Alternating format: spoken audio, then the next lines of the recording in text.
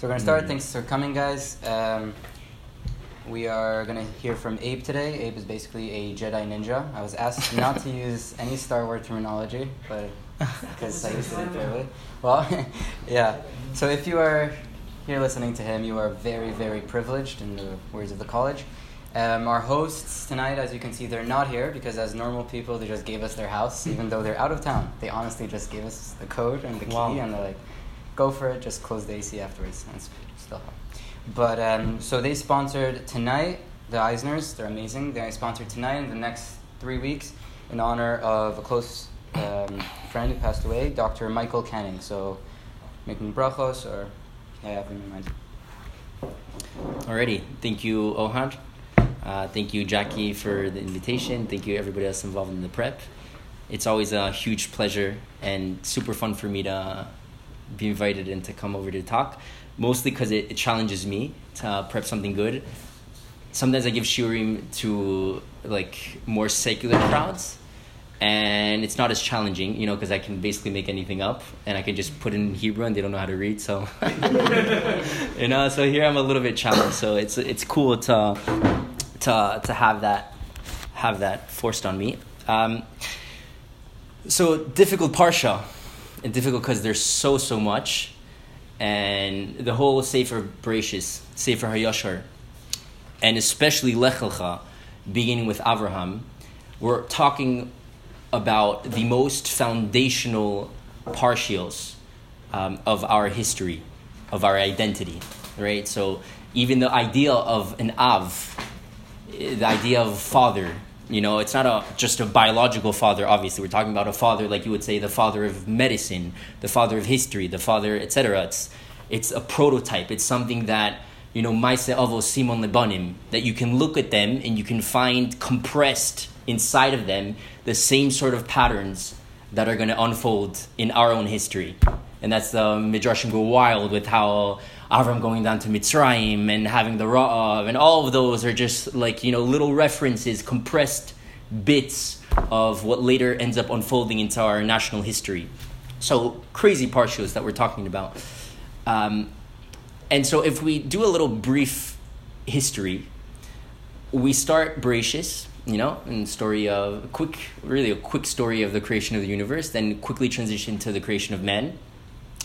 Transition to man screwing up, and man screwing up, and man screwing up, and man screwing up, and man screwing up, and man screwing up, and we continue like that till at the end of the parsha, God is just like, these guys, lo yadun ruchi ba'adam lolam b'shegam hu basar. I can't do it anymore, And there's like a bunch of different reasons on how you would read lo yadun ruchi ba'adam, but it's either. Was that at your own risk? It's either lo yadun ruchi, God saying, I'm no longer gonna bug out about this whole man thing. I'm okay with it. Or lo yadun ruchi, because no longer will the ruach nishmas chaim, it no longer governs man. So lo yadun ruchi badam lolam. It's no longer governing man. Bishagam hu basar. He's just one of them. He's just part of the basar that all other animals are a part of. What can we do?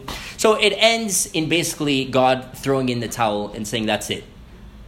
And with that concludes Vaynachem Hashem ki asata Adam. He regrets the whole thing. He's ready to throw in the towel. And then Noach, v'Noach matzachen b'nei Hashem.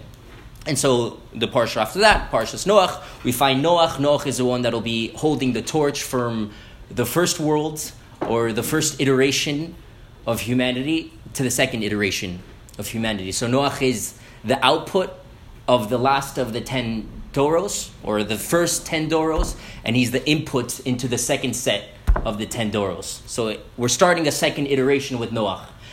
Noach seems to be the good guy, he's a good guy. Tzaddik, Tamim haya bedorosav, es Elokim yislech Noach. The Rabbeinu Bachya goes and says each of those things are not just like redundant, we're talking about different milos. First comes Tzaddik, and that's one level. Then comes Tamim, that's even greater. And then comes his Halchus, that's even greater. So we're talking about a serious guy over here. We're talking about a guy that even upon his birth, his father, this is the first source here, Vaikra es shemo Noach lemor zei nachamenu mima'asinu meitzon yadinu min hadama shira Hashem. Noach is born and gives him the name Noach to say that he's going to console us of the klala that was given to the earth. You know, that the earth no longer produced like it should have produced. Came along Noach, and like Rashi says, he was the father of the agricultural revolution. You know, he was the one that basically democratized farming. He created all sorts of farming implements. He was a real farming technologist, and he revolutionized the agricultural industry. So through them, basically through Noach, they say, you know, it's the klala that the Adama no longer produced for us has now become reversed. Now we can speak to the earth, so to speak, with our technology, with our agriculture, with our mechanisms, and the earth can produce in a semi-reliable way source of food for us. That's great. Not only that, but Noach is Ish Adama, right? And like Rashi says, you think Ish Adama just means somebody that works the land? It means he was like Rashi quotes from Nach, Adonai ha'adama kimo ish na'ami. It's like the husband. He was the husband of the earth. It's not like just he was like toiling, you know, getting produce when he could, and that was that. He had a love relationship with the earth. You know, it's something that he deeply cared about. So Noach seems to be a good guy.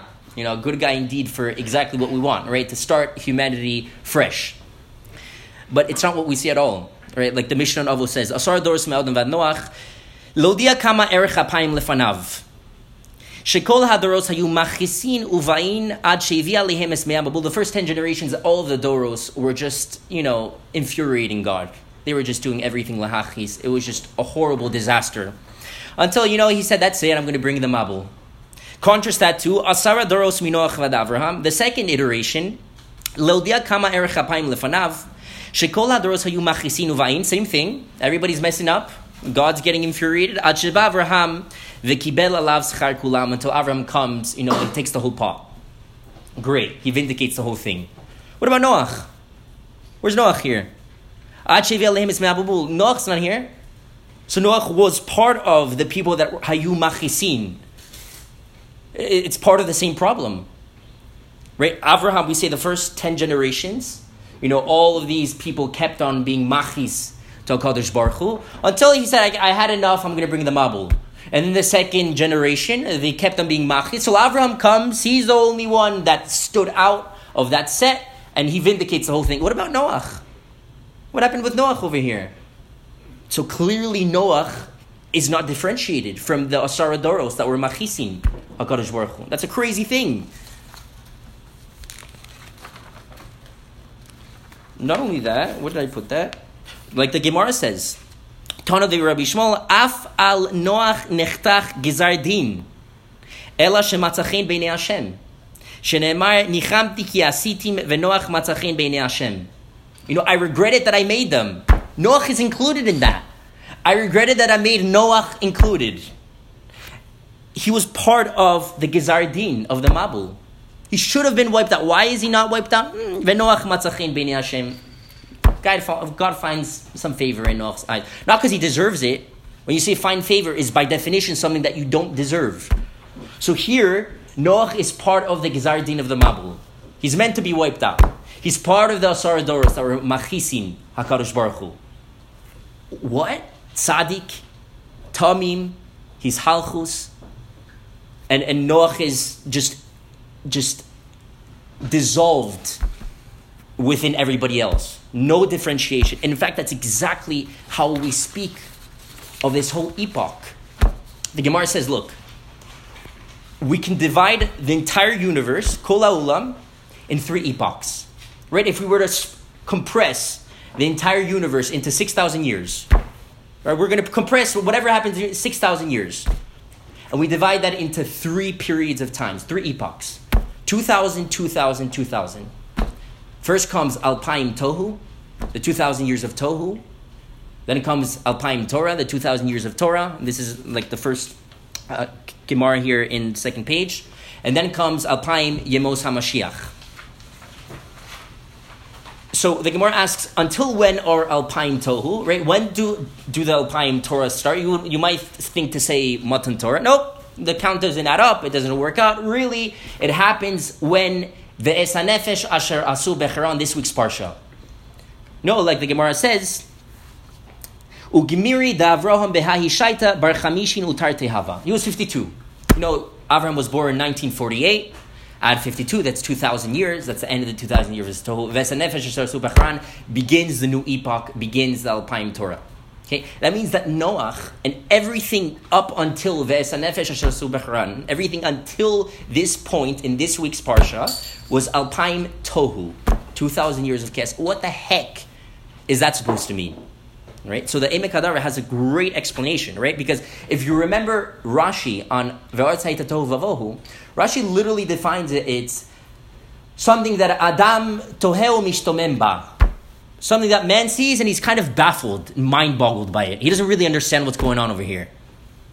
So the definition of Tohu, of chaos, is that which has no discernible definition or structure to a human being. If you were to look at it, it's just a big black hole. You can't differentiate. Anything that goes in is just sucked in and amassed, conglomerated into this big black hole, this big thing of tohu, of chaos. Like the Emek Hadar says, right? Tohu ze Hashem munach al devar she'in lo geder vehedel ze mizeh. It's something that has no boundaries, no delineations, one thing from another, no definitions. Kemo midbar she'in sham heker, like a desert. There's no differentiation. Shinui mekamos mikre besiras hazinu v'tohu, meshirat hazinu v'tohu, right? Like the midar v'tohu yelei yeshimon. That's a reference to the midbar. It's like the midbar. You go from one place to another. If you look at it from a bird's eye view, it looks exactly the same. The surrounding area looks exactly the same. I see no differentiation at all. So he continues. And he quotes this Gemara. It says, "V'aperush ma'aseh narus bli Torah haya. Kol ma'aser begeder echad beli chiluk. V'hachi kavanat. Rekanya demakum reik ein shinoi chelek zemizeh. It's emptiness. It's total emptiness. Everything that happens, all of the actions of men, were just this one pile of nothingness. Undistinguished, undifferentiated, generic nothingness. Just this thing that has no definition, no structure, nothing of value, nothing that you can point to say, wow, look at the definition of this guy, look at this, look at what he did. Nothing, it's all tohu. The lines are blurred, there are no lines, everything is dissolved in this black hole. Noach is a part of this. Alpayim Tohu, by the way, even in terms of our experience of these parshios, we literally experience them as Tohu. Like, the parshios, Bereshis and Noach, are so absurdly just difficult to find any sort of structure to. I mean, how many times, anybody that was paying attention, does Noach go into the Teva in last week's Parsha? Literally like 4 times. How many times does the Mabul start? Literally like 3 times. It's ridiculous. None of the stories make any apparent sense, make any obvious sense. We experience them as the Alpayim Tohu that they are. So Noach is included in these Alpayim Tohu. So with everything that we've said, that he's just part of the same Asar Doros that Hayu Machisin, that he's part of the Gizar Din of the Mabul, that he's part of these Alpayim Tohu. So Noach is not the answer. So we come to this week's Parsha, and Avraham is the answer. Okay? So in Avraham, like we said, we find what begins being Av le'aram, and ends up being Av lechol olam kulo, like the Gemara says. Av hamon goyim means he naaseh Av lechol olam kulo.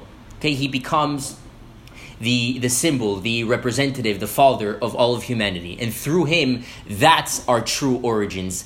And so when we give somebody a bris, we welcome them into the B'nai Bris Social Avraham Avinu.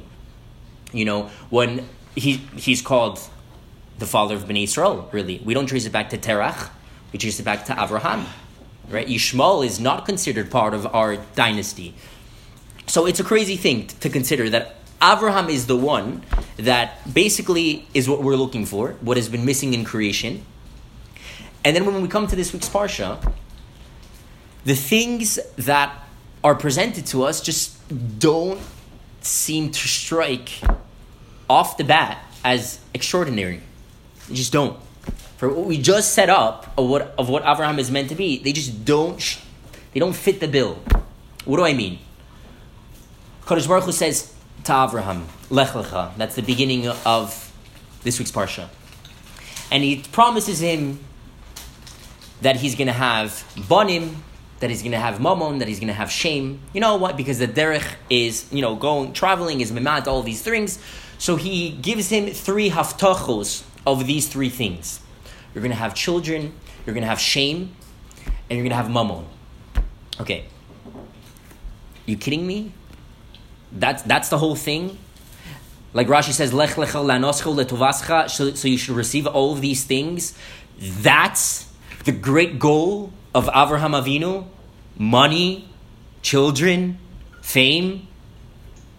I mean, is there any distinction between anybody else on earth? Like, is it really a crazy thing to do Lech lecha, leave, if you're actually sure that you're going to receive these things? Is that so crazy? I don't know if that's so crazy. Is that an amazing nisayon? I'm not so sure about it. And the rest of the parsha is literally just the narrative of how he gets these 3 things. So he goes to Mitzrayim, and he ends up rich. V'Avraham hitiv ba'avura. Avraham gets rich. Then the Milchemes Hamlachim and Shem. He gets an amazing Shem by Shem. Malki Tzedek, right? Gives him an amazing Shem. He's famous in the entire universe. That's when all of the Malachim realize, wow, what an amazing person this Avraham is. And at the end, Banim. Right? We end with first Yishmael, and then the Haftacha that Yitzchak will be born. Which leads us to next week's Parsha. But that's what it's about. Nothing more. You would expect that it would be extraordinary, beyond the ordinary, and it's not. It seems to be things that anybody here would very much like to receive, and most people here would do some sort of effort to receive those things, right? And by the way, that is one approach to why the parsha is so ridiculously out of chronology. It's ridiculous, right? Like the Tosfos says here, you could read it yourself, but it's so out of chronology. Right, that we just quoted, like the Gemara says, 52 years old. Literally, the pasuk before that in Lech Lecha says, "Ve'Avraham ben chamesh ve'shivim shana betzeiso mecharan," and then the next pasuk describes "Ve'sanefesh asher asu becharan." The Gemara just says that's 52, 75. So we just teleported 23 years in one pasuk, and then it continues and he says, "Actually, you know what? Milchemes Hamlachim is actually when he's 73," and he brings out the whole count here. 73. And then the Bris Bein HaMesarim is when he's 70.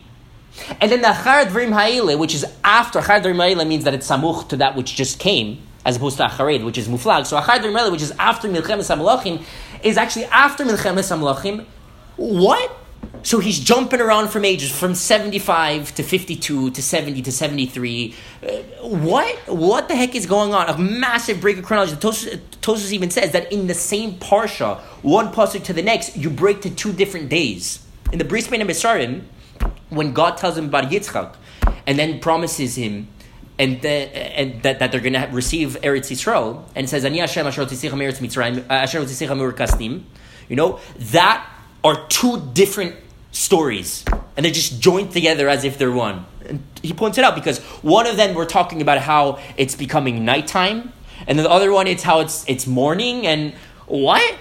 So we're just totally breaking chronology. The Bris Bein HaMesarim was when he was 70? Yeah. That's unreal. Yeah. And he points this all out. It's ridiculous. So a total break of chronology. And obviously that shouldn't bother us, right? It should only bother you if you're looking at the Torah for history. And it's absolutely clear, since the first pasuk in the Torah, like Rashi clearly describes, the Torah is not here to teach you history. The Torah does not care at all. Ein muktam umuchar b'Torah klal. Bichlal. At all. Nothing. Nowhere. We don't care about history. Any historical facts that you end up deducing from the Torah's presentation is secondary. Is accidental. The Torah's main goal, only goal, is thematic presentation. Because it's presenting conceptually. It's not presenting historically. It's also, by the way, not presenting scientifically. So these things of right? If we go into a time machine and we grab Parshas Lech Lecha and we were to try to map out, okay, this is when this happened, now this is about to happen. Oh, no, sorry, dude, you're 20 years off. That was 20 years in the past. You wouldn't follow the history if you're trying to follow it in the order that the parsha is presented, but that's obviously because it's presenting it conceptually. What's one theme that it might be presenting on? Well, it's presenting it in the order of the three things. And that's what the Parsha focuses on, how he receives the three haftachos that God begins with. But, anyway, so what's the deal with Avraham? What's extraordinary about him? What makes this Parsha the foundation of our creed, the foundation of what becomes Bnei Yisrael? So, let's look at the last source on the second page. So this is the end of Parshas Noach. Ve'ele toldos Terach. Terach holidus Avram, es Nachor ve'es Haran, ve'Haran holidus Lot. Vayomos Haran al pnei Terach aviv, be'eretz moladato be'ur kasdim. Vaikach Avram ve'Nachor lahem nashim, Shem eshes Avram Sarai, ve'Shem eshes Nachor milcha, bas Haran avi milka v'avi Yizka. Vatehi Sarai akara ein lavlad. Vaikach Terach es Avram beno, ve'es Lot ben Haran ben beno, ve'es Sarai kalaso, eshes Avram beno, vayitzu itam me'ur kasdim, they leave Ur Kasdim, Leleches Eretz Canaan, on their way to Eretz Canaan. Vayavo ad Charan, vayishu sham. They go to Charan, they end up sitting there, staying there, settling. Vayu yemei terach chamesh shanim u'masayim shana, vayamas terach bechran. End of last week's parsha. Beginning of this week's parsha. Vayom Hashem el Avram, lech lecha me'artzecha u'mimolatecha mibeis avicha el oretz asher reka. What do you mean? What do you mean? Me'artzecha u'mimolatecha. Right?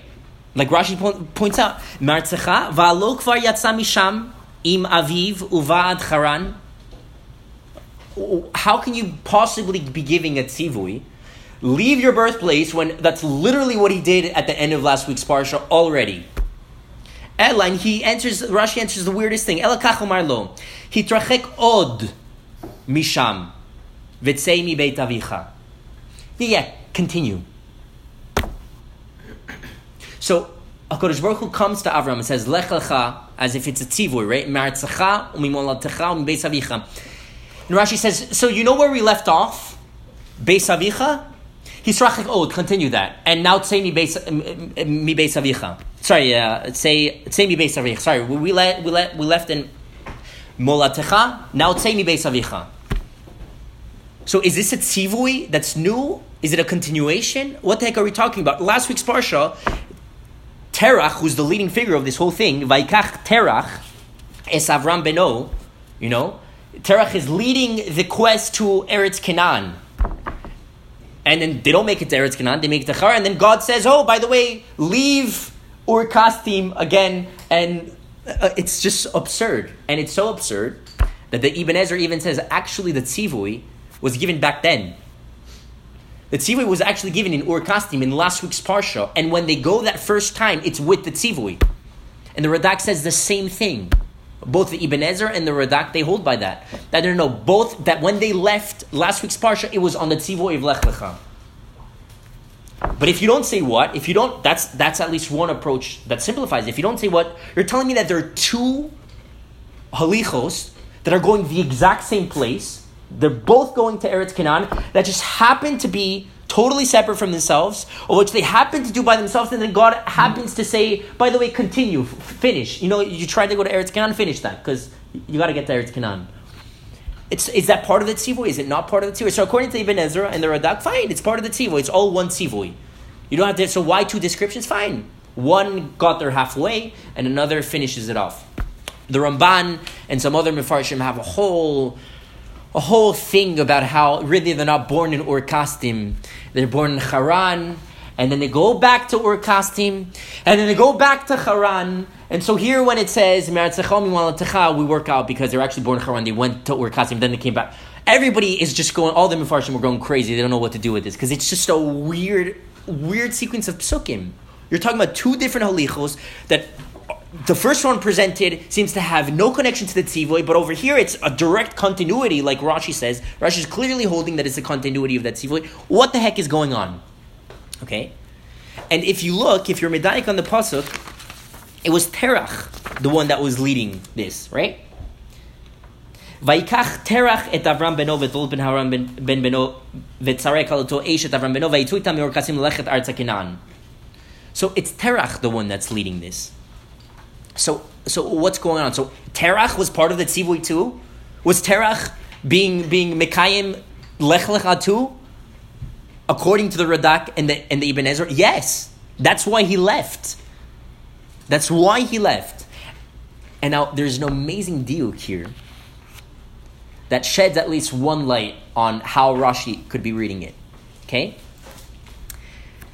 So look at this. Vaikach Terach es Avram beno. So Terach is the one grabbing. He's the active one, right? Terach grabs Avram beno and he grabs Lot, his grandson, and he grabs Sarah, his daughter-in-law. Vayitzu itam. Okay, so it's Terach the one that's grabbing all of these guys. And then, Vayitzu itam. What does that mean? They left with them. Okay, it should have said something like Vayitze itam, or if you're going to say that the Vayitzu is Vayitzu ito, but it's supposed to be one plural, which is all of the people that Terach grabbed, one singular, which is Terach. Instead we have plural, Vayilchu itam, plural. Who's going with who? So not all the Mefarshim read it this way. I quoted, Rashi reads it this way, the Ramban reads it this way. Who's going with who? So Vayitzu itam, Vayitzu Terach ve'Avram im Lot ve'Sarai. So we have two people. There's Terach, there's Avraham, there's Lot and Sarah. And the Ramban reads it the same way, by the way. That there's Lot and Sarah, and then there's Avraham and Terach. Avraham and Terach are both the active figures. Avram and Terach are both the active figures. So what does it mean by couple? Okay, 1 sec. Avram and Terach are the active figures, and then you have people stringing along. Vayilchu itam. So there are people that are going, and there are people that are going with. The people that are going, plural, according to Rashi, according to Ramban, is Avraham and Terach. The people that are stringing along are Sarah and Lot. Okay? So why does it say Vaikach Terach? So maybe you'll say like the Ramban says, Avraham was basically giving him reins. He was allowing his father to dominate. Terach was a dominant figure. It's Vaikach Terach. So Avraham says, okay, you do your thing. But it's clearly recognized that there's a second active party involved because Vayilchu itam. And the Ramban says, you know how I know that they were even going more with Avraham than with Terach? Because when they leave Terach, who joins in? Sarah and Lot. Sarah and Lot stay with Avraham. They don't stick with Terach. So there's two active figures here. Terach, for whatever reason, Vaikach Terach is the dominant one, whether Avraham is giving kavod, whether Terach is just being dominating, whatever the perish on that, but there's two active figures. What does that mean? That means that there are two different halichos happening. The same journey, two different paths. Again, in terms of direction, they're heading the same exact direction. They're both heading Arza Canaan in two different contexts. One is the halicha of Terach. One is the halicha of Avraham. Right? We're saying that there's two active figures. So they're joining in on two different halichos. Terach has one halicha. Avraham has another halicha. What happens to Terach's halicha? Well, I'll tell you what happens to Terach's halicha. So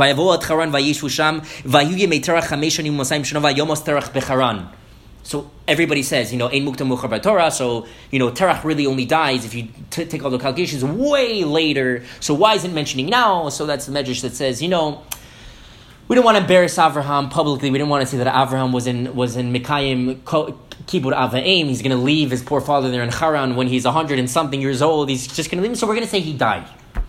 Okay, so everybody focuses on that. Rashi gives a second explanation for that and says, look, Mace means he was a Rasha Choshev Kemes. Right? And he quotes the whole thing about how Rasha is Choshev Kemes. Okay, for all intents and purposes, whatever Terach's purpose was in that halicha, and there are a few that we can say, but whatever Terach's purpose was in that halicha, it dies when he arrives at Haran. It dies, and he dies with it. Doesn't literally die, if you go according to the Rosh Hashanah Kemes, but for all intents and purposes, the journey ends there.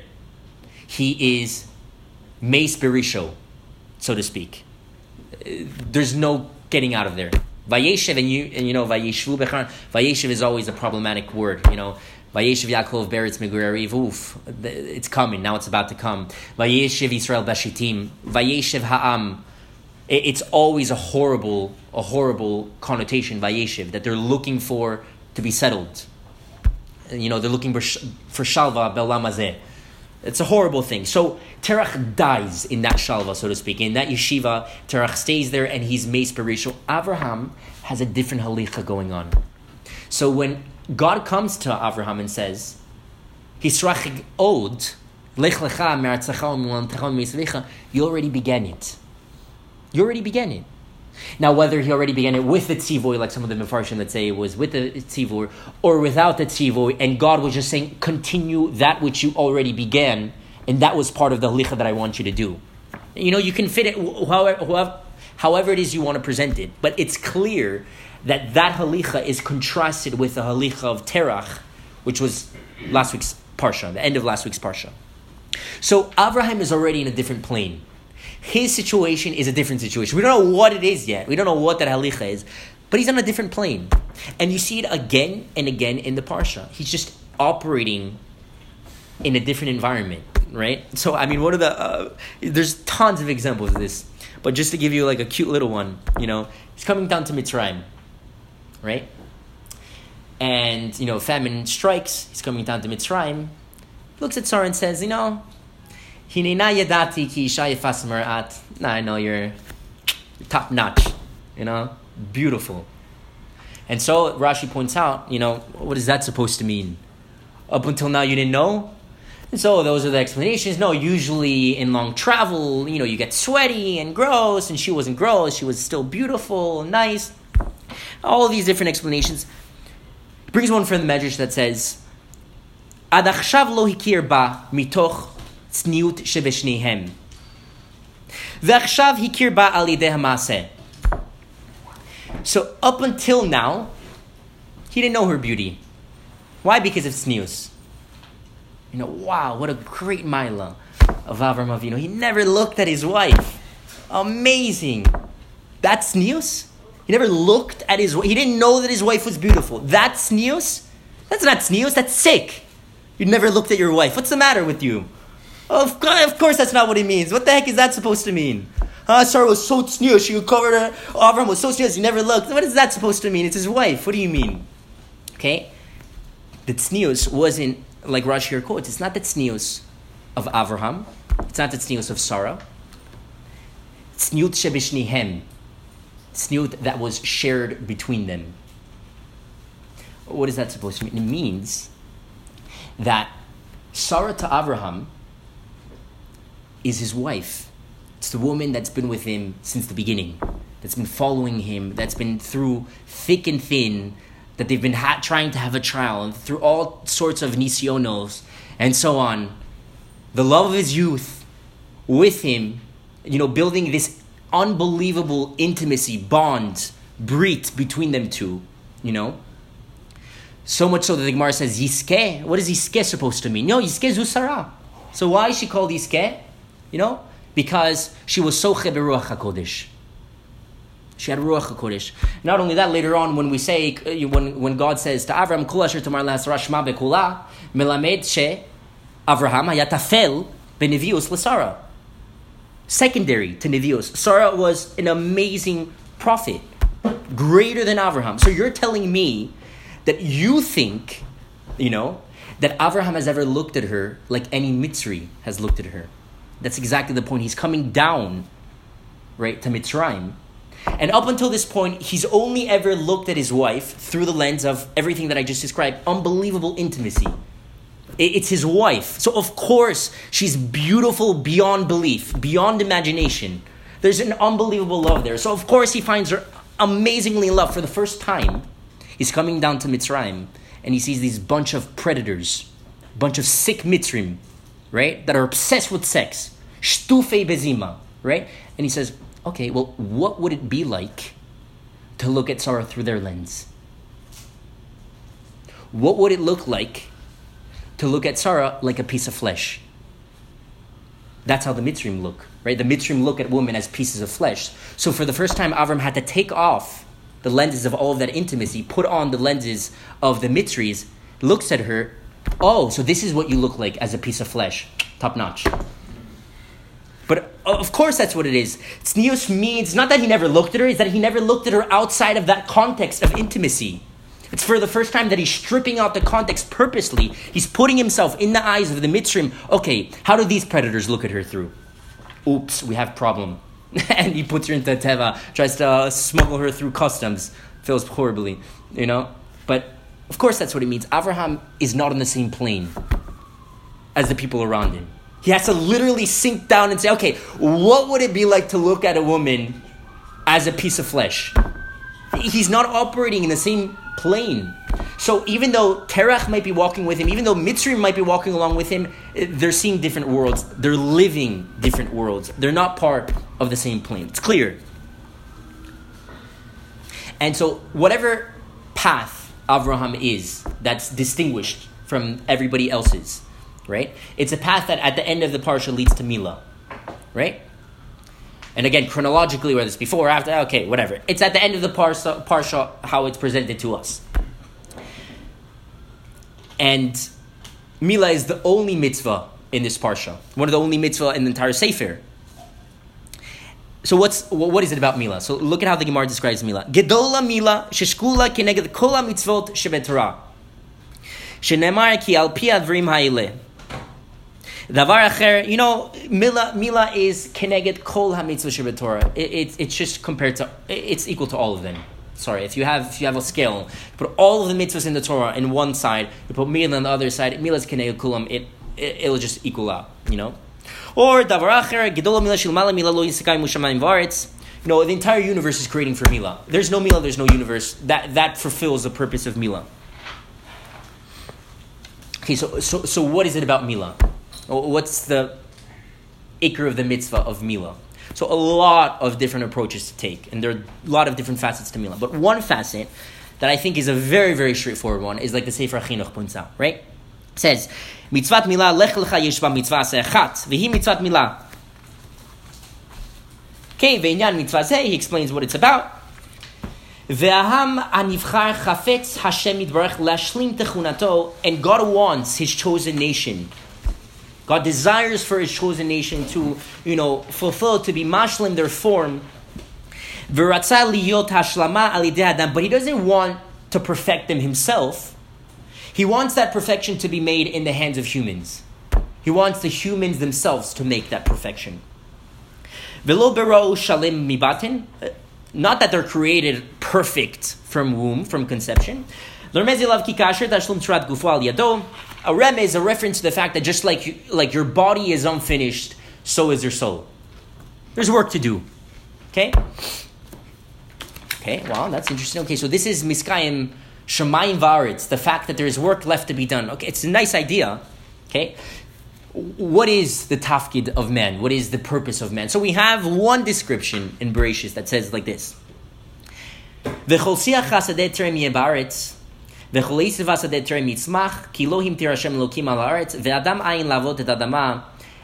was about to burst. All of the vegetation was about to sprout. And the only thing missing, the only reason why it hadn't sprouted yet, it hadn't burst in growth, was because Adam wasn't there yet to work the land.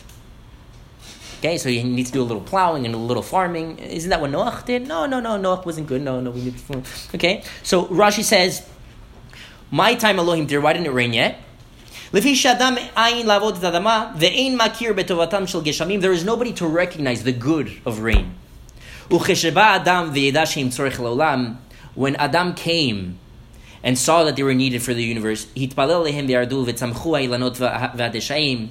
for them, he caused them to come, and everything started sprouting and growing again. Okay, it's nice.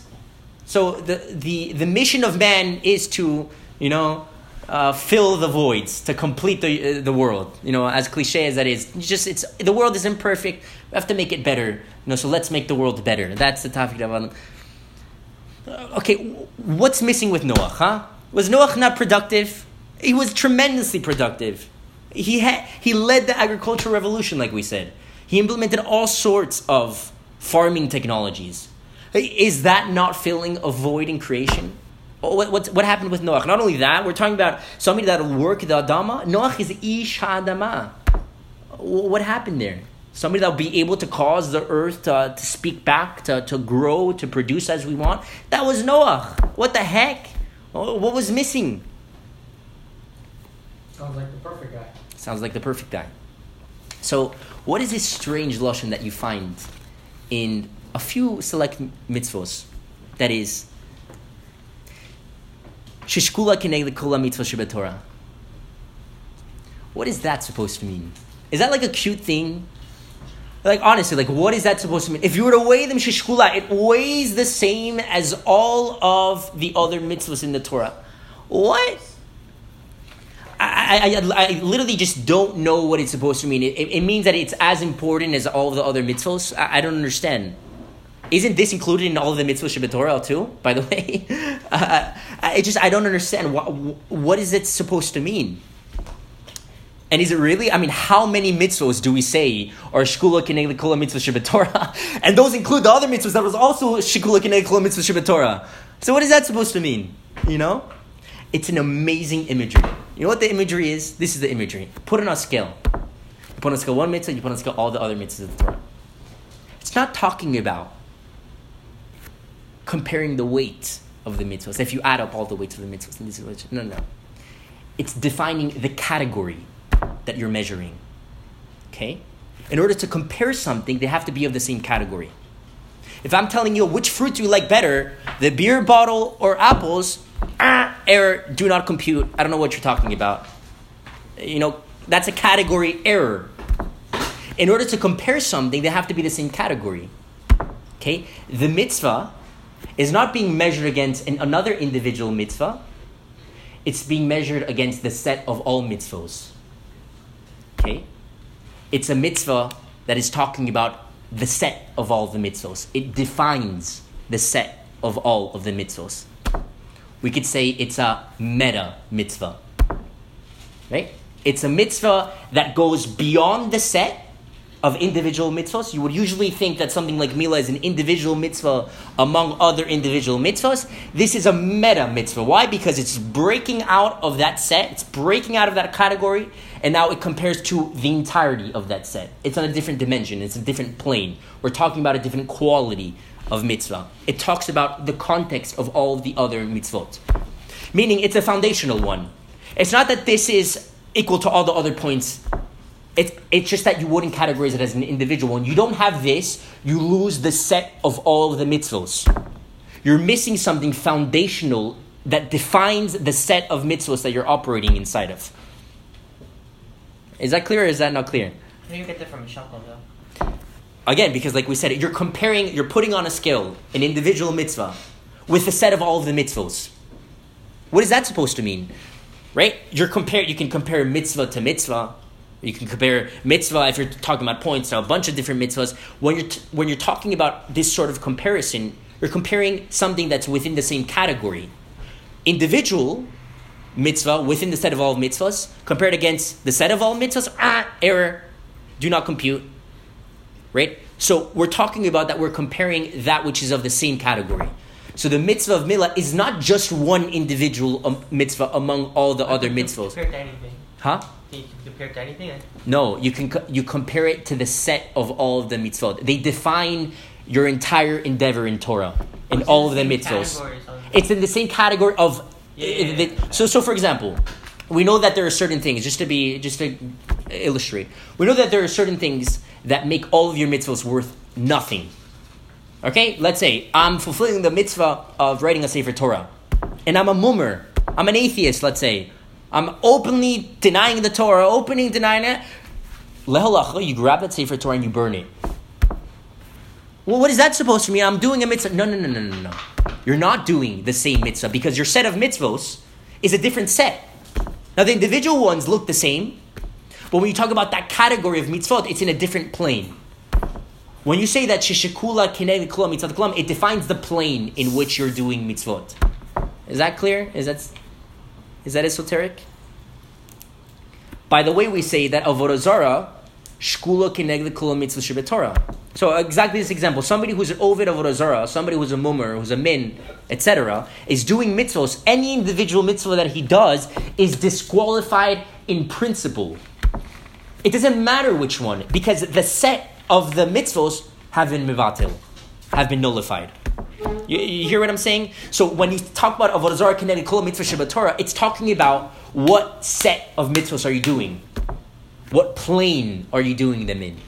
Okay, it's a meta mitzvah. It's not just one individual mitzvah. It's the mitzvah that defines all other mitzvos. Mindset mitzvah? Huh? The mindset mitzvah? No, it's not well, obviously everything reflects back on mindset, right? But they're mindset. Mila is a mindset. But obviously it comes, that's all the comparisons that Mila has. Umal es levavchem. Umal tem es levavchem. Is that Mila? Well, it's definitely it's definitely inside of the concept of Mila. So the mitzvah, it's included in the umbrella of the mitzvah of Mila. So, okay, we haven't defined what the mitzvah of Mila is in its essence, in its concept. But whatever that is, it's foundational to all other mitzvos. It defines all other mitzvahs. Just like avodah zarah, somebody who's modeh b'avodah zarah is kofer b'kol haTorah kula, and all of his mitzvahs are mevatel, because it's keneged kol mitzvah shebatorah. So to Mila, we're putting it in this category. It's a general principle. Whenever you see shekula keneged kol mitzvahs kulam, that's what it's talking about. It's talking about the set of the mitzvahs that you're doing. It's not compared against the individual mitzvah that you're doing. I know it's a little bit complicated, but that's right. It's meta mitzvah is a cool term, right? It's a mitzvah that defines the other mitzvos. It's a mitzvah on the other mitzvos. It's a mitzvah that recategorizes what types of mitzvos you're doing. It's a meta mitzvah. It's beyond the set and it redefines itself. Okay. One sec. Okay, so then what's that supposed to mean? What's that supposed to mean? What is Mila that's so foundational, that makes it a meta mitzvah? Okay, so like we quoted in the next source from the Mishnah Torah, Shabbos v'avodas kochavim u'mazlos kol achas mishteihem shekula keneged shar kol mitzvos haTorah. Once again, there's shkula, there's keneged kol mitzvos haTorah. So Shabbos and avodas kochavim, we have it in there. So by the way, Shabbos, if we're looking for what's so special about productivity, which is the essence of what we're talking about, bris, right? There's something that's undone, you need to do it, you need to finish completion. That's what Shabbos is, right? Okay, so there's some connection in production that Shabbos tells us about. Okay? And Shabbos too happens to be connected to Kol HaMitzvah Shebatorah. Okay, so what are we talking about here?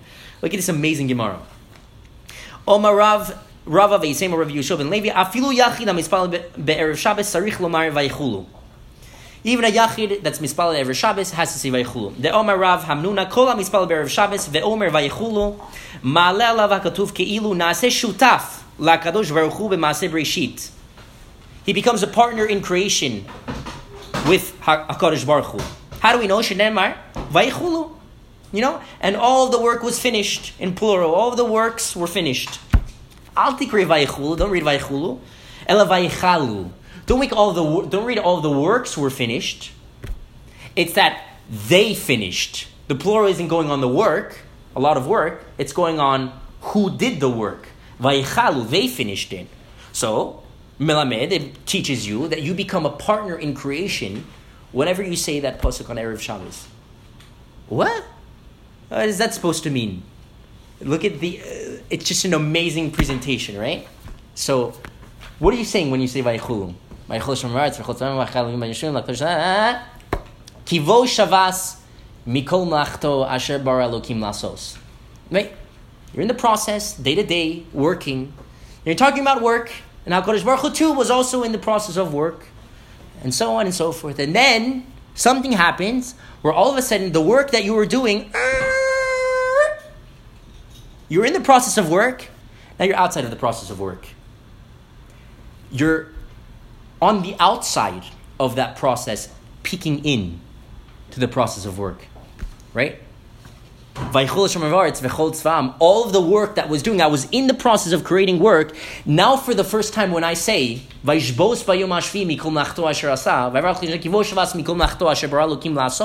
I'm stepping out from inside of that process. And I'm looking at that process from the outside in. You understand what I'm saying? Because if you're in the process, you can never say about the entirety of the process. Because you're in it. You're inside of it. You can never speak about that process if you're inside it. The only time that you can see and you can see a picture and you can say, this is the process, this is its completion, is if you're going meta. You're going meta. Right? That's what's happening. Because now you're sitting next to God. You were sitting in Ma'aser Bereishis, now you're sitting next to God. The moment that you're saying the point of view of the observer, where you were in the process, now you're outside of that process, peeking in and saying, okay, so this is the process. Okay, you're outside, looking at it from the outside in. It's an amazing description, right? That means that the melacha that you're doing is not situated from inside of the process. Right? The melacha that you're doing isn't from within the context of Olam Hazeh that you're doing during the week. The melacha, the process, all of the productivity that you're doing. You're not doing it like everybody else is doing it in Olam Hazeh. You're not bound by Olam Hazeh. Why? Because you're looking at it from the perspective of Shabbos. And the perspective of Shabbos is Me'ein Olam Haba. You're outside of the process looking in. You understand what I'm saying? When you're back in the week, you don't go back into the process. Of course, but you're going it all the while knowing that you stepped out. You understand? Once you go back in, after having that awareness, then you know it's 6 days you're working and there's an end to that process and you're stepping out from that process and you're going back in. It redefines completely how it is that you're doing that melacha. So when you're back in the process, you're not like everybody else that doesn't even know. It's like the Matrix, right? If you're in the Matrix and you're operating inside of the process, you don't know that there is such a thing called the Matrix. You're just operating the process. Once you step out of the Matrix, you know, oh wow. You're looking at it from the outside in. Oh, that's what this thing was. Okay, you step back in, you never forget that. Everything changes. Everything that you're doing in the process of Olam Hazeh is from the perspective of Olam Haba. It redefines your entire avoda. So everybody else is doing exactly what you're doing. You're in the office. You're surrounded by 15 people in the office. You guys are doing the exact same motions. And you're not living on the same plane. Avram Avinu was walking the same halicha that everybody else next to him was walking. They weren't on the same plane. It's a different frame of reference. It's a different point of view.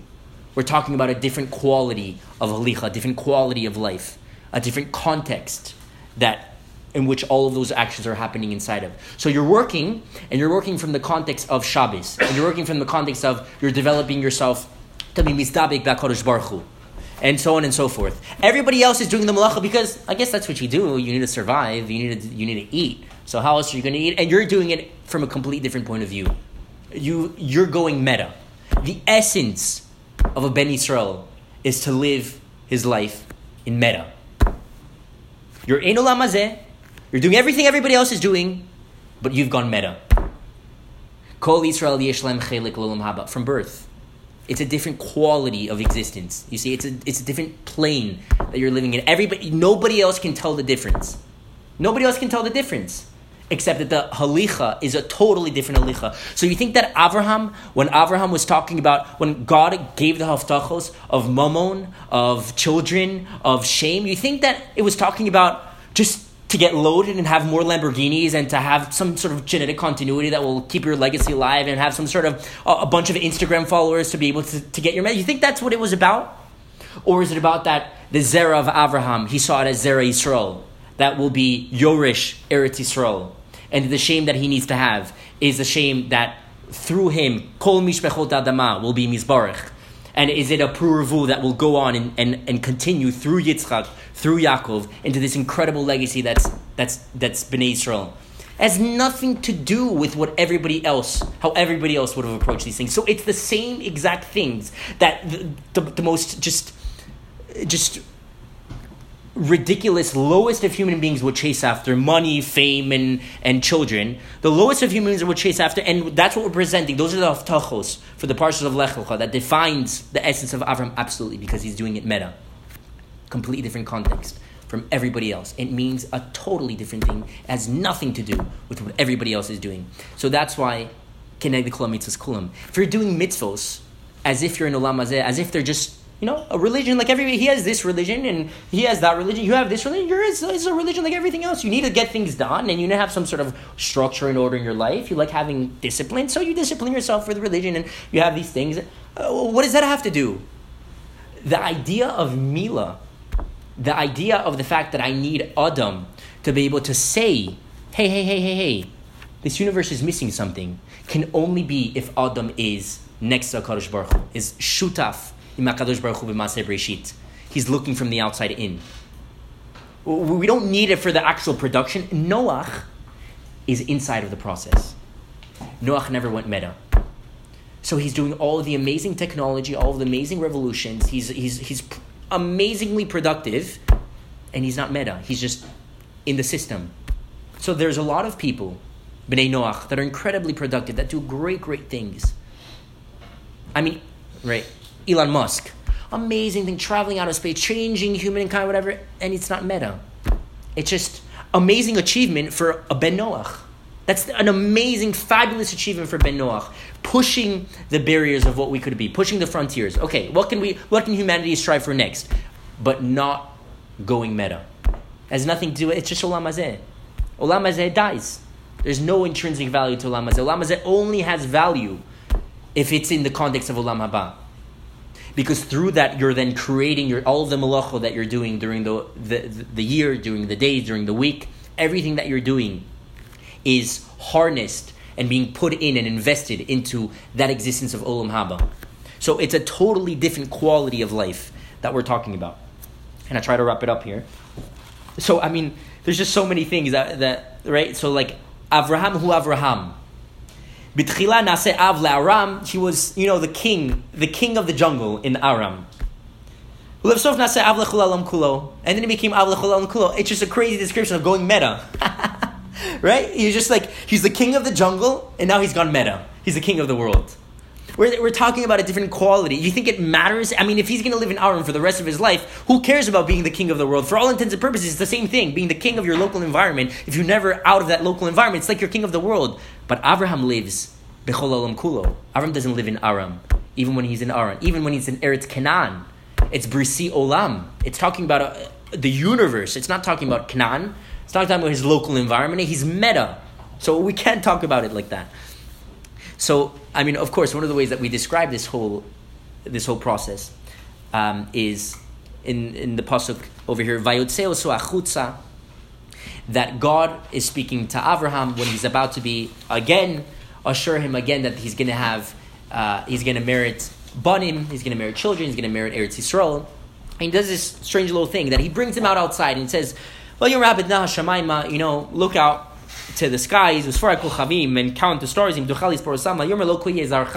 and count the stars all you can. Oh, that's how your children, your descendants are going to be. And Rashi says, what an amazing way of describing what we're talking about. That's all the descriptions, right? All the different mefarshim on what it means. Okay, really means, look, most people are governed by mazel. What does mazel mean? It means your lot. Goral, it means the things that you, just by nature, you're going to end up doing. The things that are going to follow your way, just by nature, just by how you were born, just by chance. And that's why mazal also means chance. Which is amazing, because goral also means lot and also means chance. Lot also means that. Lot means your place, and lot also means chance. Lottery. It's an amazing thing, right? So your lot is by lottery.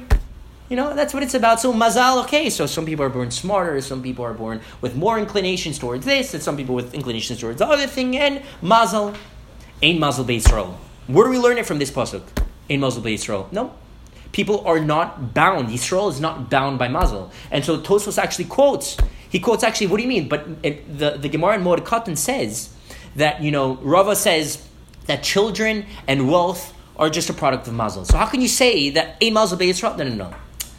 It's not that mazel doesn't work at all by Yisrael. Obviously, Yisrael are also human, but you can break out of it. You're not bound by mazel. So you're governed, obviously. We're natural humans. Not everybody achieves meta, but you can. You can achieve meta. And if you achieve meta, you're not bound by it. So Avram by nature was infertile. Sarai by nature was infertile. They break out of it. Avram becomes Avraham. Av lechol olam kulo. Sarai becomes Sarah. And they changed their mazel completely because they've broken out. They've gone meta. Now it's a different type of existence. They're, for all intents and purposes, different types of humans. That's it. The same pasuk actually says, you know what? You know what's another interpretation on that? Another medrash on that? It's not that he literally took him outside. It's that he basically ripped him out of the cosmos. Right? That's what it says. Where's this Rashi?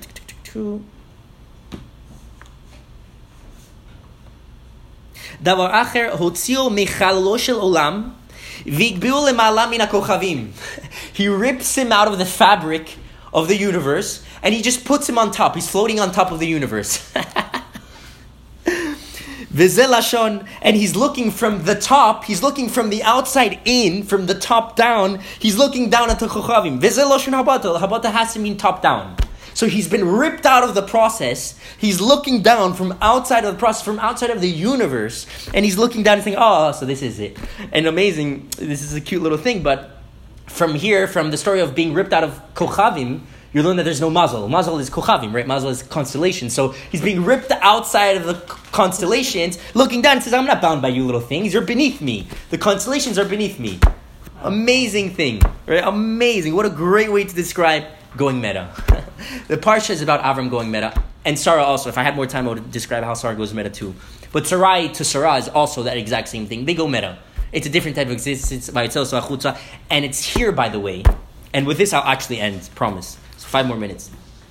With this, actually, that we present for the first time a lashon that wasn't present before. There had been many, many avtachos before of Zerah and Bnei Yisrael and so on and so forth, but for the first time, we say here in the pasuk, haaretz hazos lerishta. Ani Hashem asher hotziach merukatsim loseis lecha es haaretz hazos lerishta. I give it to you lerishta, to inherit. Lerishta, ooh. Okay, and then there's a whole thing of korbanos, yada yada. Oh, sorry, and then right away, God said, Avram says, Vayomer Hashem Elokim bema eda ki irashena. You know? You say that I'm going to inherit it, that my descendants are going to inherit Eretz Yisrael. Prove it. Prove it. How do I know? And the Gemara says, because of this, he has to be, his zera has to be yored to Mitzrayim, 210 years, be enslaved. Horrible thing. What chutzpah? How could you say prove it? What kind of chutzpah is that? Like the Kli Yakar here points out, no. You see, for the first time, something shocked Avraham here. Before, God had spoken about Eretz Yisrael as a matana. Okay? Lefi shelemah lomar lo zarcha etain mashma matana be'alma. And so for the first time, he says to be Yorish. What's the difference between matana and Yerusha? Well, matana is something that you don't deserve. By definition, I'm giving it to you for free. I'm giving it to you as a gift. Yerusha is something that's yours, that you deserve. So for the first time, whereas before God had said, I'll give it to you, I'll give it to your zera no matter what, to your descendants no matter what. It doesn't matter what they do, what they don't do. I'm going to give it to them. B'matana. They don't deserve it anyway, okay. For the first time, be Yerusha. It has to be theirs. It's going to be theirs. What is that supposed to mean? Well, it means just like it was you, just like you achieved Eretz Yisrael through your halicha, through your going meta, through your whole process, through your Asar Nisyonos, you achieved this, right? This was all your achievement. You deserve it. Eretz Yisrael belongs to you. Your children will have to achieve it too. That's what Avraham is realizing, that he's saying Yerusha. If you're saying Yerusha and not Matana, you're saying that Eretz Yisrael has to be achieved and it's not deserved. And this is all of the Mefarshim go wild, you know, like, so it basically means, you know, like the Sforno here says, and he's one example of many, but well, what if they're chote and they don't achieve it? What if they don't achieve it? It's about achievement. Now for the first time it's about achievement. Before it was matana, now it's achievement. So what is b'ma'ida? B'ma'ida means, how can you guarantee that they're going to achieve it? If you can guarantee that they're going to give it b'matana, that you can guarantee me. Because I don't care. I know you have the power to give the matana. How can you guarantee that they'll achieve it? Because by achievement, it's their own free will. Right? Like, so how can you guarantee that by their own free will, they will achieve Eretz Yisrael? How can you guarantee that? It's a great question. How can you guarantee that it's going to be an achievement for them, that they're going to deserve it, that it's going to belong to them like it belonged to me? And he answers to them, to Avram, Vayomer LaAvram, you ask b'maida yado atida. Ki ger yeh zarcha be'eretz lo lahem va'avadum ve'nu osam arba mil shana. Mitzrayim. That's the answer. 400 years. They'll be enslaved in Mitzrayim. What is that supposed to mean? How is that an answer to that? So amazing. Think about it, right? Where do we come from? We come from Mitzrayim. And obviously before that, Ur-Kasdim, Aram Naharaim. I mean, where are we going to Canaan? The example of the most corrupt places that the Torah has to give you is Eretz Mitzrayim and Eretz Canaan. Kemas Eretz Mitzrayim u'kemas Eretz Canaan lo ta'asu. Are you kidding me? Literally in the Parsha of Arayos. That's how it introduces the whole thing. Of all the countries in the universe, the worst of them all, do not replicate these guys, Mitzrayim and Canaan. Just don't. They're the most corrupt, the most depraved, the most out of their minds. Don't replicate them. And those are the people we have to go down to Mitzrayim. We have to break out of Mitzrayim. We have to go to Canaan, be Yorish the land, right? Conquer the entire land. What the heck? Why would you do that? Of course. I mean, it's an amazing, amazing idea. What is it coming to say? It's a filtering process. Actually, I'm going to place them in the most difficult environment in Olam Hazeh that it could possibly be. The most difficult environment that any one of us would be just absolutely sunken in all the depravities that they're doing. Absolutely sunken like this, would be gone in a second, tomorrow. Everything. Kegan Hashem ke'eretz Mitzrayim. It's just flowing with richness. It's the metropolis, the center of the world, Mitzrayim. Znus is rampant. Everybody in the culture. That's where you have to be. And the process of leaving Mitzrayim is going to be brutal. It's going to be bloody. Most of you won't make it out. It's a filtering process. But the people that do make it out are the ones that went meta. Because they're the ones that weren't sunken by the environment. The grabs of that local environment are so strong that it will put most of us, like sink most of us into that quicksand. Right? The only people that won't be totally obliterated by that environment are the people that are not bound by local environments. Are the people that are meta. So Mitzrayim is a filtering process. It's a breeding process. Okay, well, anybody that stays, I know it's going to be brutal. I know Chamushim alu b'nei Yisrael meretz Mitzrayim mechad mechamesh or echad mechamishim, 1 in 5, 1 in 50, doesn't matter. A small percentage of people are going to leave there. Most of them are going to be absolutely destroyed in there. But the people that come out, those are the people that went meta. It's a filtering process. How do I know? Mitzrayim. Because I'm going to filter them out. That's how I'm going to know. We won't get to the next stage until we pass here. The people that made it through that stage are the people that are going to be Mekabel, the Torah. So it's an amazing idea. And, the Emek Hadavar says here in the Klola of Canaan, in last week's Parsha, he says, Eved Avadim. That's what Noach says about Canaan. Eved Avadim. You'll be a slave of slaves. And so he comes here to say, basically, what do you mean? There'll be other slaves and other descendants of Shem, descendants of Yefes. What are you talking about? No. It's that you'll be inclined to slavery. Everybody else, you grab a child of Shem, you put him in slavery, and look at his Lashon. Bihyoto Eved Rucho HaPnimit, his inner spirit, his inner force of being, Sho'ef Liot Chavshi, will thirst to be free. You place somebody like that in slavery, he'll thirst to be free. You place Bnei Yisrael in slavery, they'll thirst to be free. Not all of them, the ones that are truly Yisrael, the ones that will be filtered out to be Yisrael. So we go to the most rotten of places, Canaan, right? This is Canaan, and Cham, Mitzrayim, is also a son of Cham. So Mitzrayim, Canaan, both sons of the most depraved man of the 3 children of Noach, Cham, that either rapes him or castrates him, or both. And those are the places that we have to be, right? Because those are going to be filtering processes. Those will be the biggest challenges. So, okay, are you actually meta? Or are you not? You just had some luck in the local environments that you had. That could happen to align. Okay, so in America, most people are religious. There's a lot of religious people. He's Christian. He's Muslim. Okay, everybody's religious. I'm also religious. Okay, so you've been in a great environment, warm environment, conducive environment. And that's why you've been. Okay, go to the gutter. Let's see if you come out. And that's what Mitzrayim is about. That's the filtering process. So the filtering process is a process that will guarantee that the descendants of Abraham will be vayotzeosu achutza, will be people that live meta existences. They're not bound by Olam Hazeh. They're basically from the outside peeking into the inside, like the Rambam describes in the third parak of Hilchos Deos. I'm not going to go into it, but he says, a person shouldn't eat like a slob. A person shouldn't eat things that are going to destroy your health. Why would you do that? No, you eat what's healthy for you. You conduct yourself in the way that's healthy for you. You do exercise because it's healthy for you. And he goes, the whole thing on health. And then afterwards he says, but I hope it's not just for health that you're doing these things. And I hope that you're not just having sex to have children, just for that, even though he just said, you should have sex, minimize it, so it's specifically for children, yada, yada. I hope it's not just for that, because that's local. B'nai Noach have the goal to be healthy, and to have children, and to live disciplined lives. It's not about living disciplined lives. It's about that every last thing that we do is directed towards the ultimate goal, towards the meta goal. So, ha'akol lomat zeh hadavar. Right? So you want yourself to be healthy, so that your gufo should be shalem v'chazak, kedei shetiyeh nafsho yeshara ladat et Hashem, so you'll be ready to know God.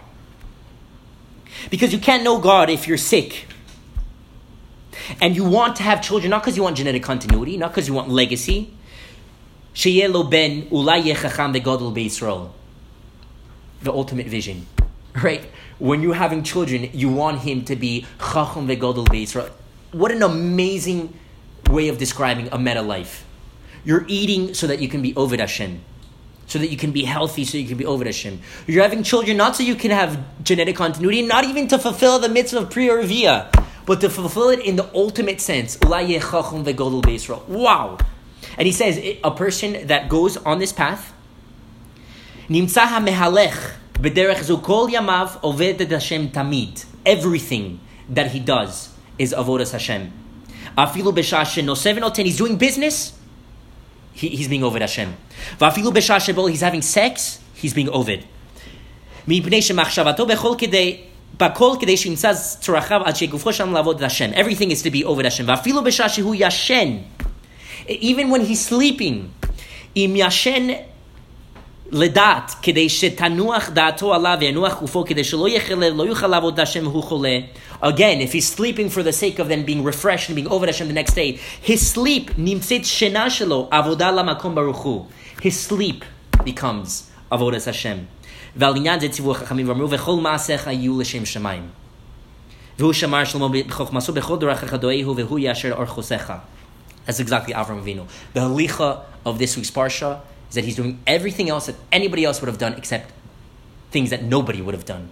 He's doing them in ways that nobody would have done. He's living in an existence that nobody else lives in. He's vayotzeoso bachutza. He's living in a totally different plane, in a totally different reality. He's gone meta. He's not bound by localities. He's not bound by avodah zarah, which is all that it is, living in your local environment, saying, oh, look, the sun seems to be proud. Oh, he's a god. What? What a total lack of meta that is. If only you understood that, okay, the sun, and like he says to Nimrod in the Medrash, let's worship the fire. Why would you worship the fire? How about you worship the water? Why would you worship the water? How about you worship the clouds? Why would you worship that? Winds? And so on and so forth. Just go meta. Oh, are you kidding me? That's the level of locality that you're living in, that you think that because the sun is bright, are you a child? That you think because the sun is bright and it moves, that it has some sort of like autonomy, that it has some sort of divinity to it? Well, what a crazy way to be local. And so Avraham breaks out of that locality. Avraham is not living in the local environment. Avraham breaks out of being Av le'aram, the king of the jungle, to being the king of the world. Av lechol olam kulo. And his legacy to us is to live lives that were not bound by localities. Lives that were not bound by things that, even though we're doing what everybody else is doing it, we're doing it within a totally different plane. And through that plane, we're being truly shutaf im HaKadosh Baruch Hu b'maaseh Bereshit.